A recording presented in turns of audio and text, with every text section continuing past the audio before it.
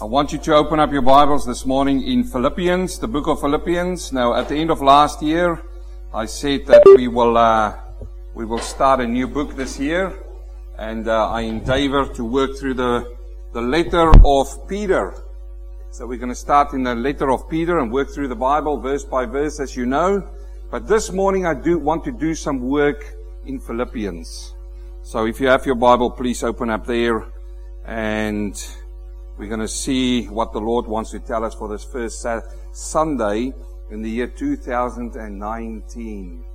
Just think of that, 2019. Have you ever thought coming to this? Next year will be 2020. I remember in the 1990s, we thought that in 2020 we were going to have flying cars. You remember that? All people were talking about that. Well, it's not there yet. Now they're talking about 2040. May the Lord come before then. Amen. Seeing what's going on in the world? Friends, what we need now is more than ever is Jesus Christ. Not only for the world, but in your life. So this morning I want to touch and open up in Philippians. And I want to talk to you. The topic this morning is finding confidence in this world. Finding confidence in this world. How can we find confidence? Anything of those things on the board there will happen to you this year. You're going to have challenges this year coming your way. Who knows that? You're going to have good times coming your way. You're going to have sad times. This is just life. It's the nature of life that's happening around us. And anything of those, sometimes you might go into situations not with a lot of confidence, not with certainty. If there's one thing that the world put a massive question mark around, is the word certainty. Because we certainly do not know what the day of tomorrow brings. Only God knows. Only God knows. So if you want to know, it's not to go and see the fortune teller. You know, that old lady sitting there with the crystal ball and just looking into nothing. It's not there that you're going to find the answer. You find it in Jesus. And may I say, you find it in the Word of God. If you want to know what's on the mind of God, study the Word of God. And now what a privilege it is. What a wonderful privilege it is for us to grow year. You know what I say, brothers and sisters? I say, Lord, thank you for saving me for reaching 2019. You want to know why? Because this year I'm going to learn more about God. This is what I'm saying. Brett, this year I want to learn more about God, more about His character. Because the more I learn about His character, the more He changes my character.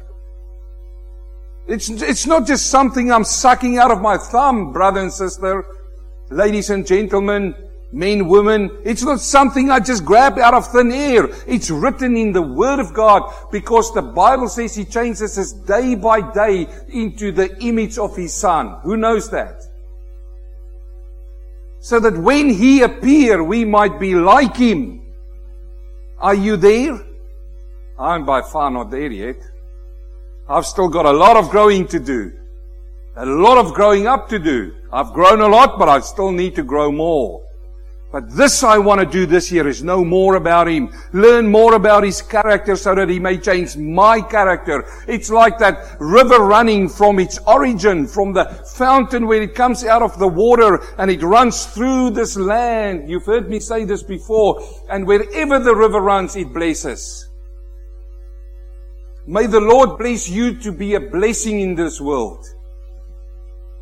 You walking around with your beautiful smile, with joy in your heart, touching other people, you know what it rubs off? It rubs off joy unspeakable and full of glory. Is that you this year? Or have you started this year saying, oh, it's another year, 2019, I wonder how we're going to get through this thing. Oh, brother, oh, we just made it through 18, we just stumbled over 18. Oh, there's 19 again. The way you leave is the way you will enter.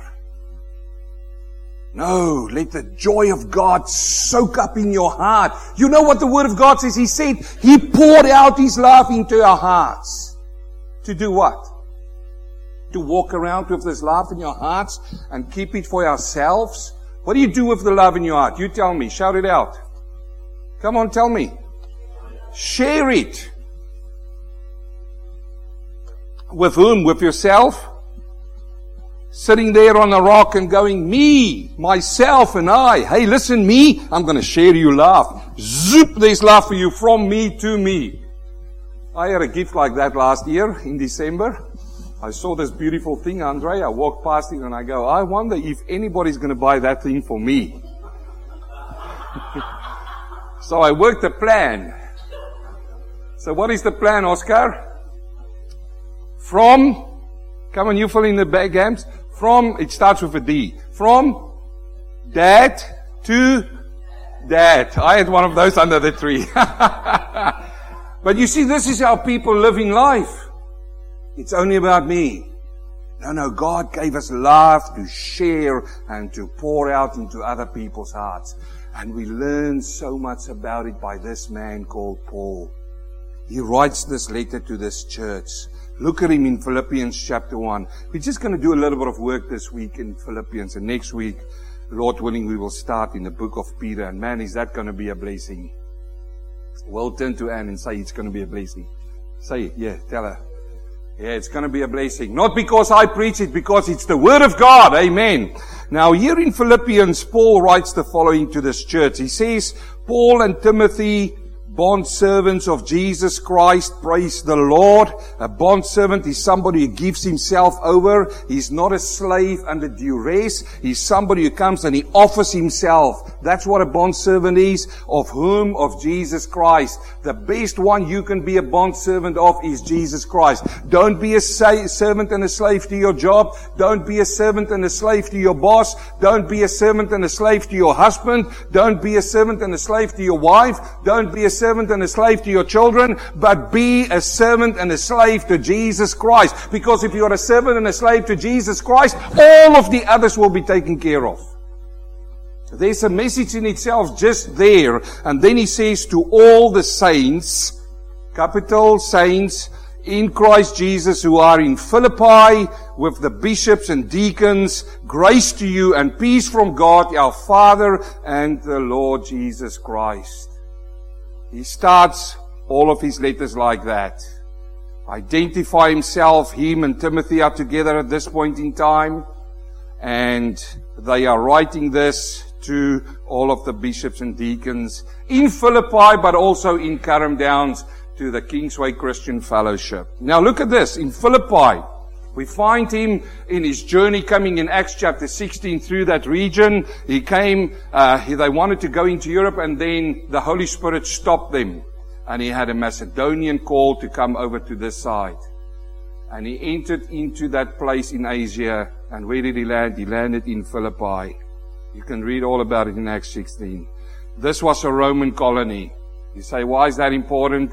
It's a Roman colony. The Romans at that stage was in charge of the whole region, and in Philippi, Roman law was practiced. Philippi was one of those places where a lot of the army generals from the Roman armies who retired, they went to this place and they retired there. If you walk through it, it felt as if you're in Rome. It was a Roman colony.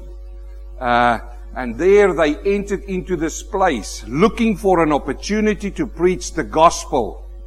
Not to go and see how the city life is. Not to go and see what's hanging around or the culture. No, they go to preach the gospel. They wanted to preach the gospel to these people. And they came on a Sunday down to the riverside. And at this riverside, there's women there. And they are praying. The best thing you can do, my friend, this year is pray. Go on your knees and pray. And they find a lady there by the name of Lydia. She was selling purple in Thyatira. And you know what? She's a very rich lady. To make purple in those days it wasn't a common thing to do. But you know what really struck me when I read this passage about Philippi? It says there that the Lord opened up her heart. This is important for us to understand. There in Acts chapter 16:14, now a certain woman by the name of Lydia heard us, Paul, and they went and they spoke there, and she was a seller of purple from the city of Thyatira, who worshipped God. See now, she worshipped God. And I want to say at this point in time, a God who she didn't know yet. Do you know there's a lot of people in churches like that? They worship through association. They're only associated to a church. You talk to them, you go out and you talk to them, you say, brother, sister, how is your Christian walk? Oh no, we belong to a church. Oh, we worship. And then they will tell you all about the church, but they never tell you about Jesus. I find it amazing. Friend, He saved you and me to have a relationship with Him, not with the church. Kingsway Christian Fellowship means nothing. It's only a name that we come together here. This name will be gone. It will be absolutely gone. I mean, in New Zealand, the church name was Agape Christian Ministries. Is it there still? No. In the Bible, there was a church in Ephesus. Is it there? No. No, the ministry lives inside of your heart, brother and sister. It's that relationship you have with Him. And here, it says that she worshipped God, but it says the Lord opened her heart to heed the things spoken by Paul. Has the Lord opened up your heart? Let me tell you one thing this morning. You can do whatever you do. If God does not open up your heart, my friend, you're only worshiping.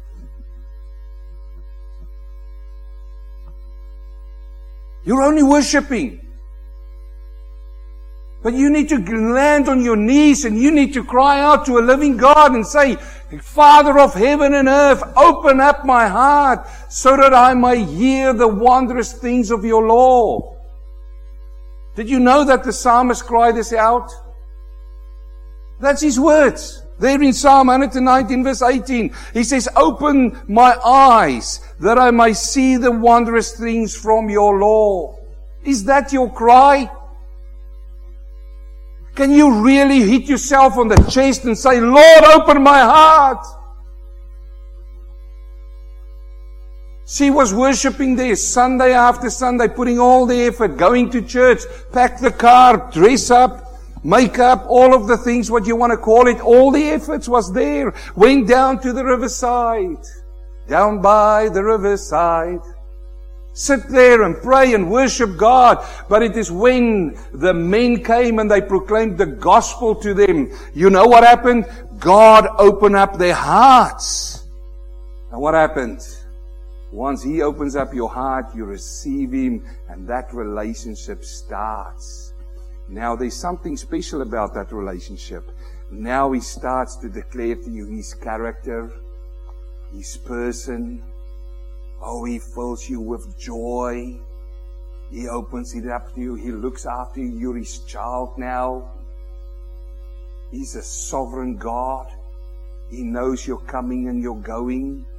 She's a privileged lady, wouldn't you say? How wonderful is it when God opens up the heart of somebody and He speaks to them. What Glenn is doing on the street, he's just proclaiming. He's just sowing seeds. What I'm doing right here now is I'm just sowing seed. I'm sowing the word. But if you sit there, my friend, your heart needs to be open to receive the word. If it's not going to be received in your heart, all you're going to do is worship. That's all. And look, it's easy to worship. In fact, some people will say it's lekker to worship. In English translation, oh, it's a great joy to worship. You know, we can harp, we can clap, we can hallelujah. But if God did not open your heart to receive the gospel, it will not change your life, my friend. Where are you this morning? You don't have to give an account to me and an answer to me, but you give an account to God. So what is the opposite of an open heart? You tell me. Come on. A closed heart or a hardened heart. That's the opposite.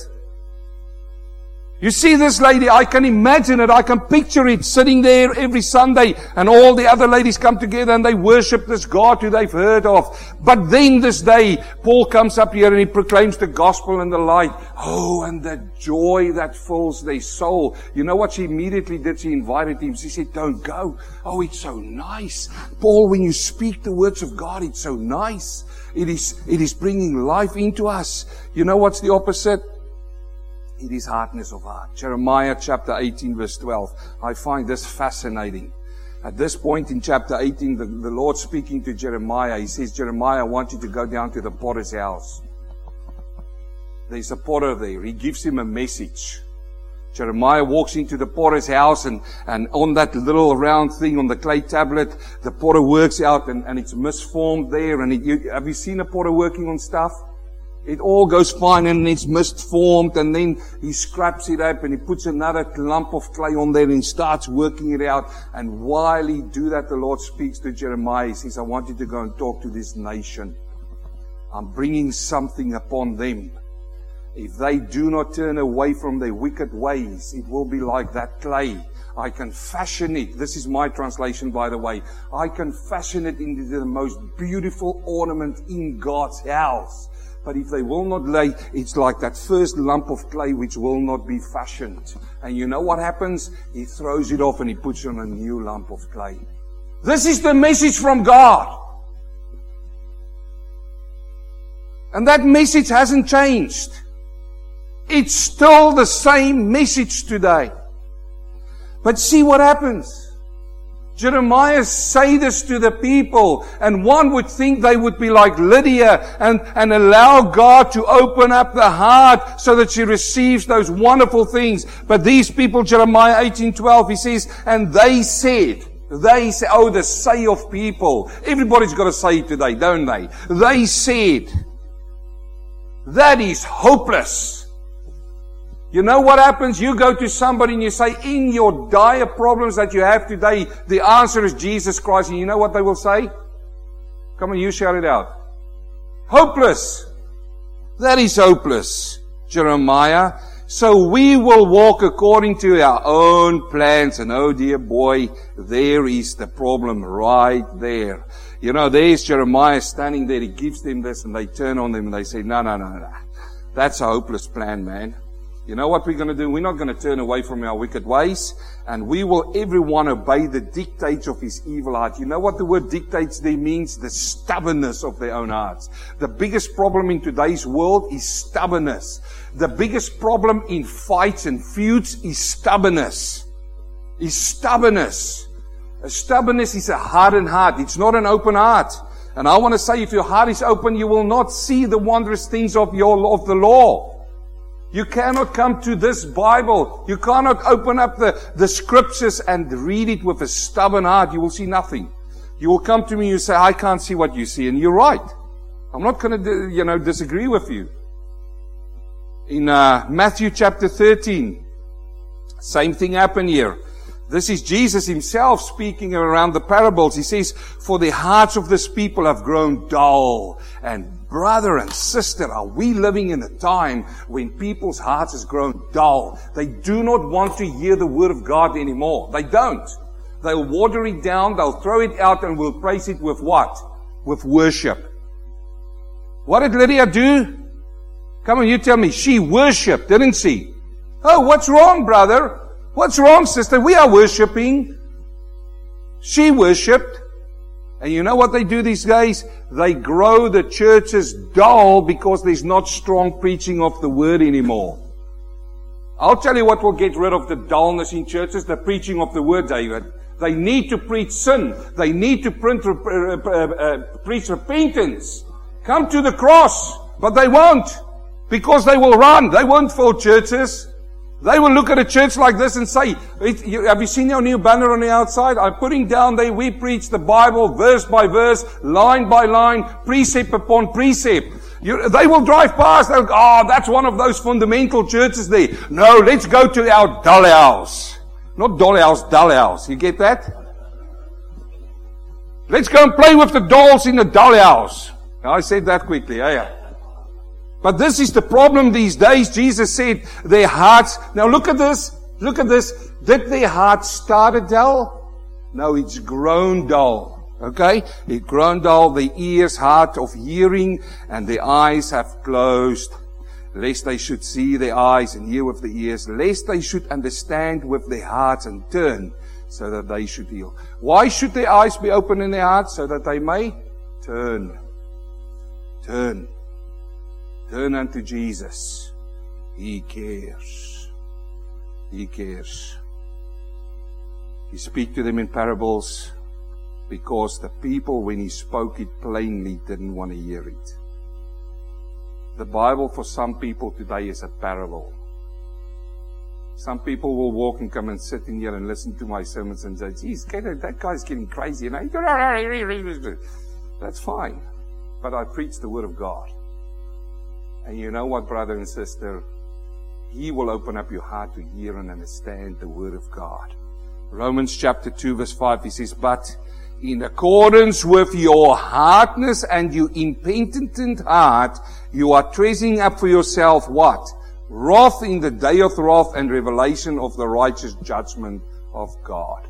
So the one versus the other. The open heart, receiving the blessing and the joy of God versus what? The wrath. And I'm telling you today, it's not 2019. Time is flying fast. And you sit here and say, I still want to live my life and enjoy it the way that I want. Let me take you back. You still want to say, that's hopeless. That's still what you want to say. I've got so much time up my sleeve, so we will walk according to our own plans, preacher. Let's walk according to our own plans. Now, I'm working in Philippians, and I wonder how I got to this. We're talking about Lydia, brothers and sisters, how the Lord opened up their heart. Now look at this now. He opened up her heart and she invited them into her house. Now I know these are just the messengers of God. I know it's Paul. There's nothing special about Paul. Let me say it again. People go crazy about Paul. They put him on a pedestal. Oh, Paul, if only we can have Paul these days preaching to us, we will go to Paul's church. There's nothing special about Paul. His name, Paul, means little one, and he'll be the first one telling you that. I'm not belittling him. But you know, if Paul would stand here today, he says, I must diminish and he must increase. It's not about Paul, it's about Christ. So when they preached to them, Lydia and the ladies could see Christ in them. And you know what really generated or made a heart feel good? I'm finding words here. It's my first preaching sermon. I need to get the English vocabulary. What made her really, really good is the word that he spoke to her. And you know what she said? Well, we need them in our house. Friends, where is Jesus this morning? Is he in your house or is he outside? He needs to be in your house. Now they went into the city there, and there's this girl following Paul all the time. She's demon possessed. She tells fortunes and they make money out of her. And she walks behind them and she says, these men are the servants of the Most High God who proclaim to us the way of salvation. Was she right? Yes, they were preaching the gospel. And everywhere Paul went, she's behind him and saying the same thing over and over again. Paul, it says in fact in Acts, he got annoyed with her. You say, what? How can you get annoyed with somebody who's saying something that's true? You need to test the Spirit. I think we're starting on a good base this year. This year, brothers and sisters, test the Spirit. Test my spirit when I preach. Test every sermon that you hear. You know, she comes and she says these things, he turns around to her and he rebukes the spirit and he casts him out, and out comes the spirit, the demon. Oh, now she can't do it anymore. And her owners can't make money out of it anymore. They got so furious with them. So they hyped up all of the people in this city. And they grab Paul and Silas and they bring them in there before the magistrate and say, these people, they are teaching a different gospel here. And you know what happened? These magistrates, they said, beat them. And they started beating these men to an inch of their lives. Throw them into jail. And there they sit in jail. And I tell you, friend, if a lot of people go through a lot of problems, they sit there, oh, life is so hard on us. See what happened to us. Lord, we are preaching your word and now this happens. Not these men. They sit there and what did they do? They started praising God, singing songs. And midnight there's an earthquake that I'm just fast tracking through this. I hope you're okay with that. I was going to do it anyway. And it fast tracking through. And there's a massive earthquake that shakes this place. The door opens up. And the jailer, this was a brutal man. You think this was a nice guy? The jailer? The jailers weren't good guys. In that dungeon there, he comes running out because it's a Roman colony. If you let a prisoner go, you are penalized, judged to death. And you know what happens? He comes out. He sees the doors open. He pulls out. He was going to kill himself. Paul says, wait a minute. We are all here. We didn't run away. We are not like those bad crooks, trying to get out and do it again.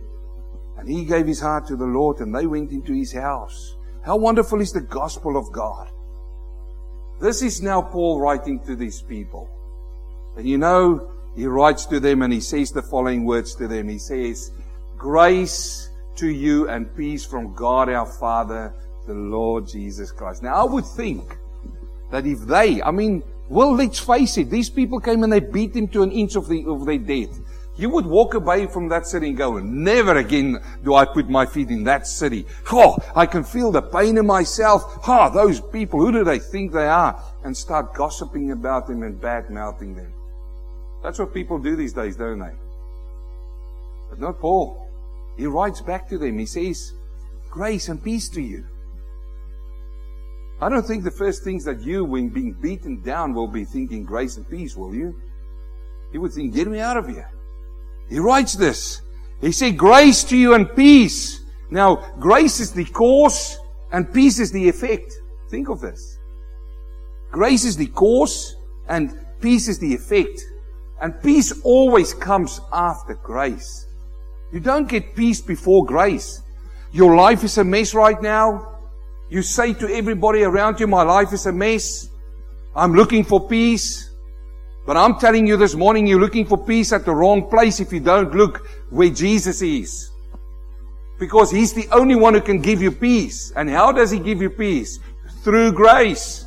Ephesians chapter 2 verse 8. For by grace you have been saved, that not of yourself. For by grace you have been saved through faith, that not of yourself. It is a gift of God. So here you sit this morning and you talk to me about peace. The first question I'm going to ask you is, do you know Jesus? Have you met Him at the cross? Have you come to the cross? Because that is where you will find peace, friend. You cannot find peace before grace. What the world is doing right now is they are chasing peace at the nightclubs. All these other places. Will they find Him? No, peace will be like that shadow that evades them. The word therefore, grace, is charis. And in those days, this was a greeting that they did. When people would walk past each other, they would say grace. They would say charis. Charis. That is a greeting like we say hi. Or when we sign off on a letter, we'll say yours sincerely. They would say charis every time in the day. This is what he uses. But what Paul is doing uniquely, he's taking the old Hebrew word shalom, which means peace, and he brings those two together. And he says, the one is the cause, and the other one is the effect. Charis is the declaration of God's love towards us. He gave us something which we did not deserve. He gave us life. We did not deserve that. And peace, on the other hand, is the result for us to know that peace. And he writes this to him. Now, I find it fascinating. The following verse 3. I find this absolutely fascinating. He says, I thank my God upon every remembrance of you.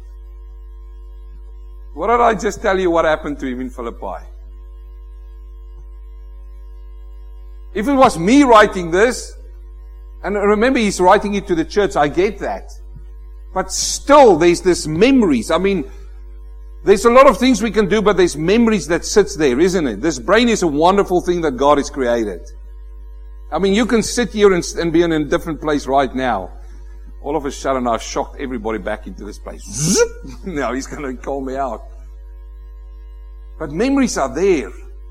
And here he writes to them, he says, I thank my God upon every remembrance, even when I was sitting in jail. I thank my God for that.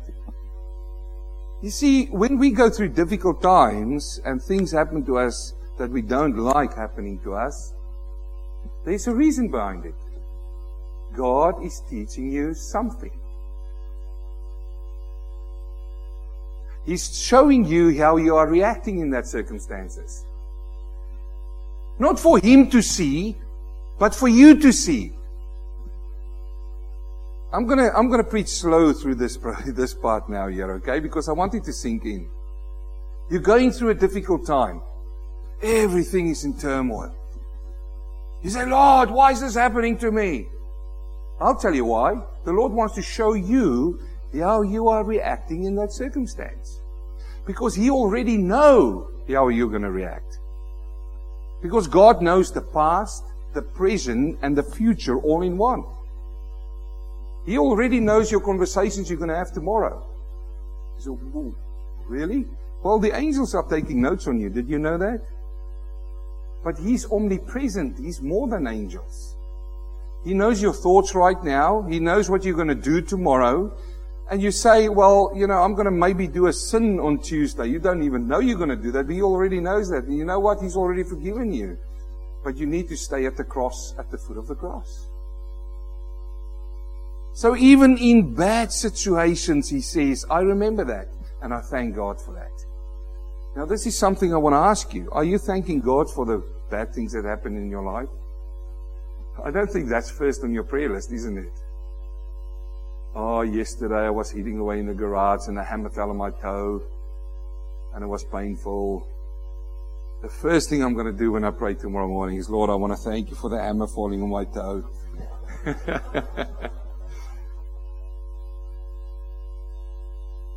Well, maybe there's a lesson in that. Maybe it happened that way and it's just for you to know that you're still alive.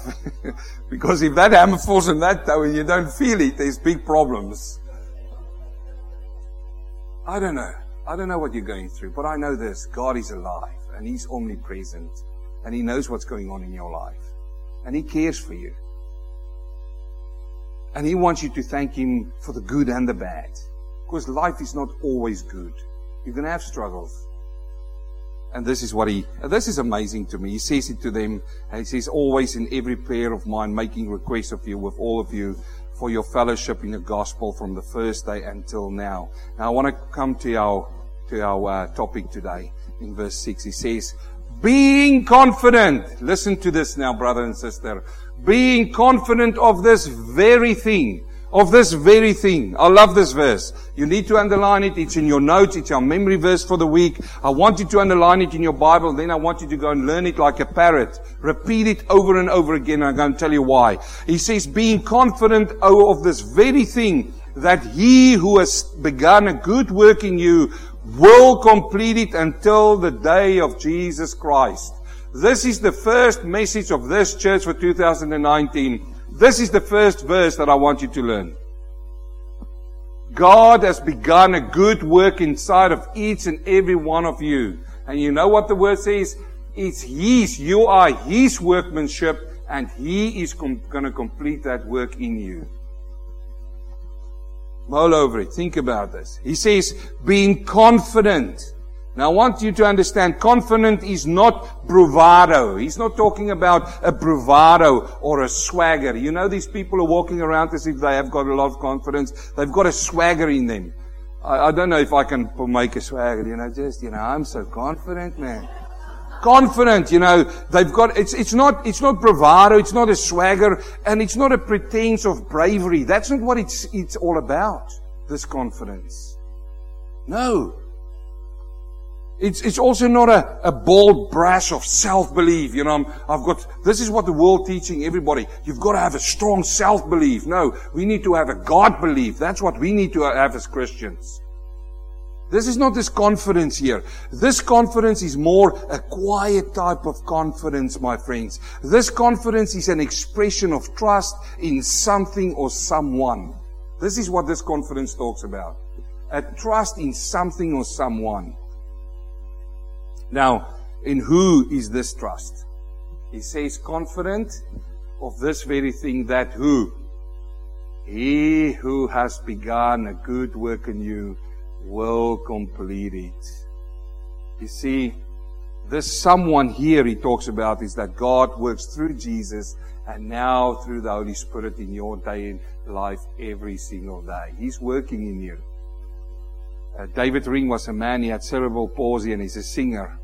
And I love it when he speaks, he's got a little bit of a slur. He sang on the Gaither videos and he was sitting there one day and this is his words. He spoke to Bill, the guy then, he said to Bill, he says, Bill, he says, I'm still in the oven and God is standing in the kitchen. He's still cooking on me. He says, one day God's going to open up the oven and pull me out. You see, He's working on us, friends. Being confident of this one thing, He writes to that church. He says that He who has begun a good work, this good work that He's begun in all of your hearts is salvation. Are you saved sitting here this morning? Did you come to the cross? That's the work that God started in you. Salvation. He begun a good work. He will complete it. Let me show you what really excites me about this. Look at the tenses here. What tense is that? He has begun. What tense is that? Past tense. Will complete it. What tense is this? Future tense. It's present future tense. He has begun a good work on you. And you know what He's doing? He will continue and complete it until the day of our Lord Jesus Christ. This verse means so much to me. I can testify on this verse for you right through my life.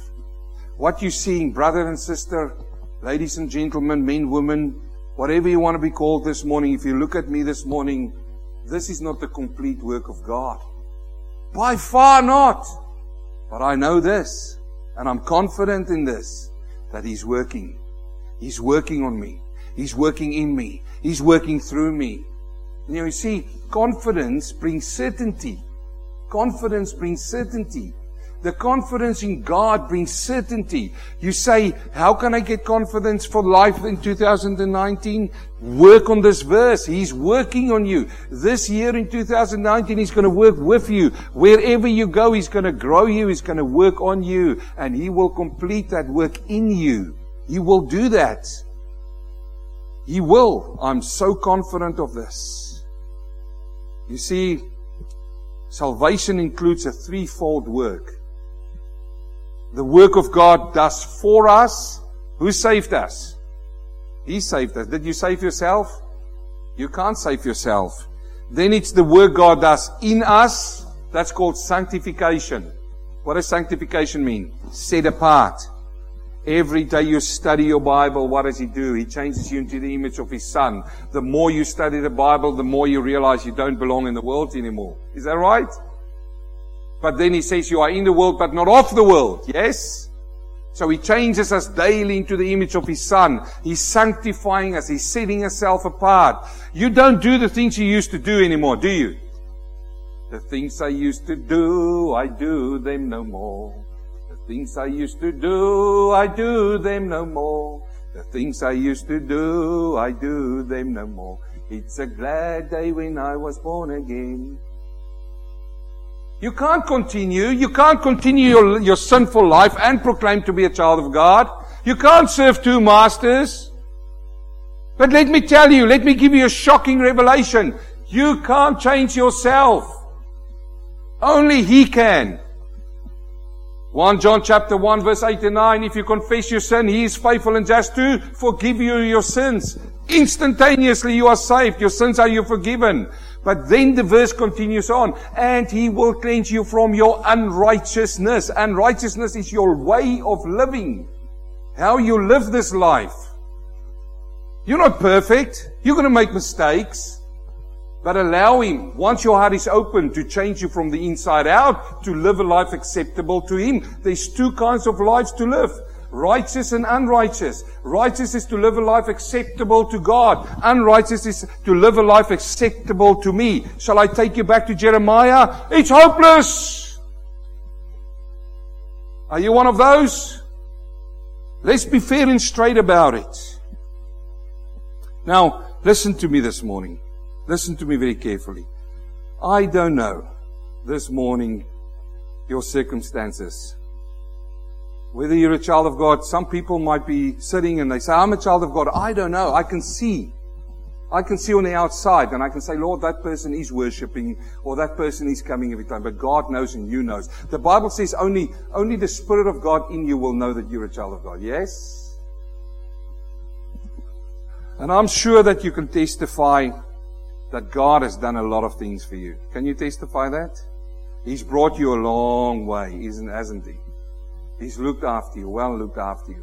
So friend, why will God in this verse, when He says He's confident that He who has begun a good work in you will complete it, why will God bring you all this way to this point and let you now go? Why will He leave you? He will not. And you know how this verse becomes life for me? When I think about this verse, and I think sometimes oftentimes I spoke to a few of you, circumstances change at work, there's circumstances change, even health can come in. Health can come in and, you wake up and you've got a pain in your chest and you go, is this what's going on here? All of these things happen. Have confidence in God that He who started a good work in you will complete it until the end of Jesus Christ. My lovely wife, a couple of months ago, I had to sit to quote this verse back to me. She said, do you think the Lord would have brought us out of New Zealand to Australia to this point and then says, okay, you're on your own now, let's see how this happens? No, He's working on us. Take confidence in this verse this year, that the work that He will do, until when will He complete it?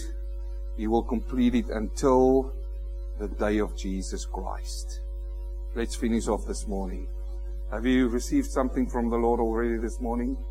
Are you challenged by His word already this morning? Brother and sister, my commitment this year is not to preach out of myself. I just want to preach His word, because His word will change lives. His word will change lives. Philippians chapter 1 verse 7, he says to them, just as it is right for me to think this of you all, because I have you in my heart. Oh, do you love the passion of this man? I have you in my heart. How passionate is this? He hasn't forgotten any of them.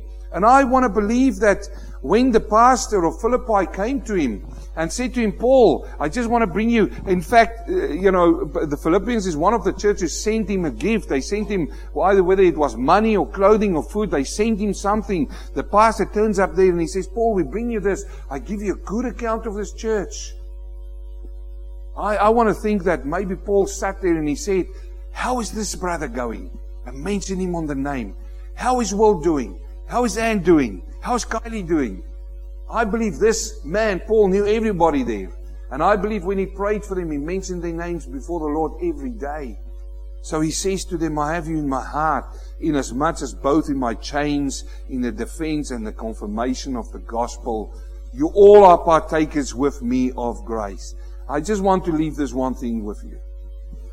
Coming back to the previous verse. He says, I'm confident in this very thing, that you have started a good work, will complete it until the day. Then he says to them, inasmuch as in my chains and the defense and confirmation of the gospel. This man, at that point in time when he wrote this, was sitting in jail. But not jail as we know it. He had his own rented house. This is one of the things. When he was there in Philippi, they really beat him hard. They nearly killed him. Then the magistrates, the next morning when the earthquake happened, they came out. The jailer went and said, no, those guys are sitting in my house. And the magistrate let him go quietly out of the city. They're feeling embarrassed. The jailer came there to Paul and he says, Paul, you're free to go. Look at this. Man, they're going to let you go. But they said, you must go out quietly. Paul says, no nonsense. I'll have none of this. This is my translation, by the way. He says, no. You see, this is the thing. We were Romans. He was a Roman. Paul is a Roman, and they beat at Romans. They were not allowed to do this. He wasn't going to let them get away. So he approached them. And they begged him. Here were the people yesterday said, beat him. Now, there's a different B here. Beg. You see the difference? Beat, beg. Beat, beg. They are begging them now. They say, please, please, don't make an issue out of this. But here is the thing, friends. He's sitting now in Rome. He's sitting in jail. He's tied to a soldier. And you know what he says? He says, the work that God started in me, He will complete it. Even in that circumstance, he didn't write to them and say, oh, you know, I can't even go anywhere. Have you imagined yourself being tied to somebody for 24 hours? Just can't try it at home. Even your wife, your husband, take a piece of rope and tie it around. You can't go where you want to go. You're stuck. She wants to go there and I want to go there. And you go, it's a pool. This man was sitting, you know, people romanticize this. They go, oh yeah, no, it's all of these things in a row. No, he was sitting with this man. What if the guy, what if the guy didn't have a shower and he had to sit with him for 8 hours? What if he had a bad breath?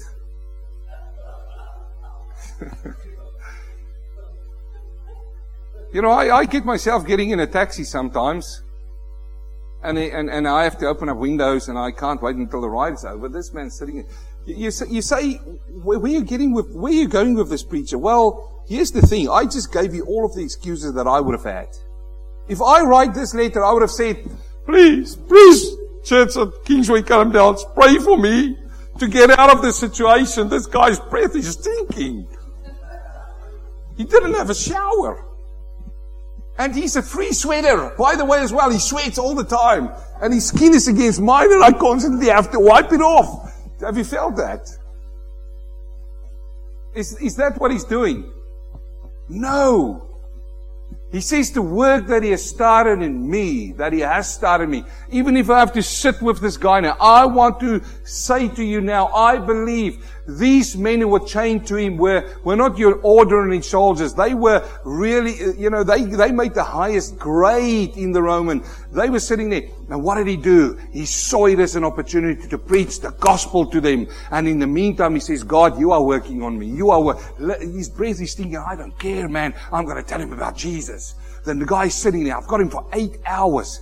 Now, flip the coin. Think of that poor man sitting there if he's not a Christian. He's sweating, he's got a breath and everything. And this man just keeps on telling him about Jesus. Keep on telling about, just like he did it with Lydia. And that man gets there after 8 hours and walk back into the kitchen and says, oh man, you should hear that guy going on, man. He's just talking about Jesus. Is that a good or a bad thing? It's a good thing. Being confident this year, brother and sister, that the work that He has started in you, He will complete it. Now, if somebody can call my beautiful wife, we'll sing a song. But let me say at the end here, if I disappoint you this year, if I do, and if I sweat a little bit, or if my breath smells a little bit, just think of this, okay? The work that the Lord has begun in me, He will complete. And if you do that for me, I'll do the same for you, okay? Is that okay? Is that a deal? What if we could tie, if I could tie the whole church down and say, now we tie everybody down for the next 4 hours, man. We will have a wonderful time, Deirdre, isn't it? We will preach, man. We've got 2 Deirdres sitting next to each other, so I need to see now which Deirdre I'm talking to. Hey Theo, we will have a good time for 3 hours. And you say, preach it, brother. You say, but wait a minute, you've got to, after a while, friends, the work that He started in you and me, He will complete. You are His workmanship. Hold on to that. Let's pray. Heavenly Father, I thank You this morning for the wonderful words that You inspired Paul to write so that we can hear it today. Thank You for the work of salvation that You started in our lives. Thank You now, Lord, that You work in us in sanctification. The Bible says, be holy for God is holy. Father, we can't by ourselves become holy, but we can trust on the Holy Spirit to work on us day by day, to change us into the image of your Son. And then, Father, work through us. Work through us, Lord. Touch through me, Lord. And we pray this. Father, I pray for this church for this year. We are excited, Lord.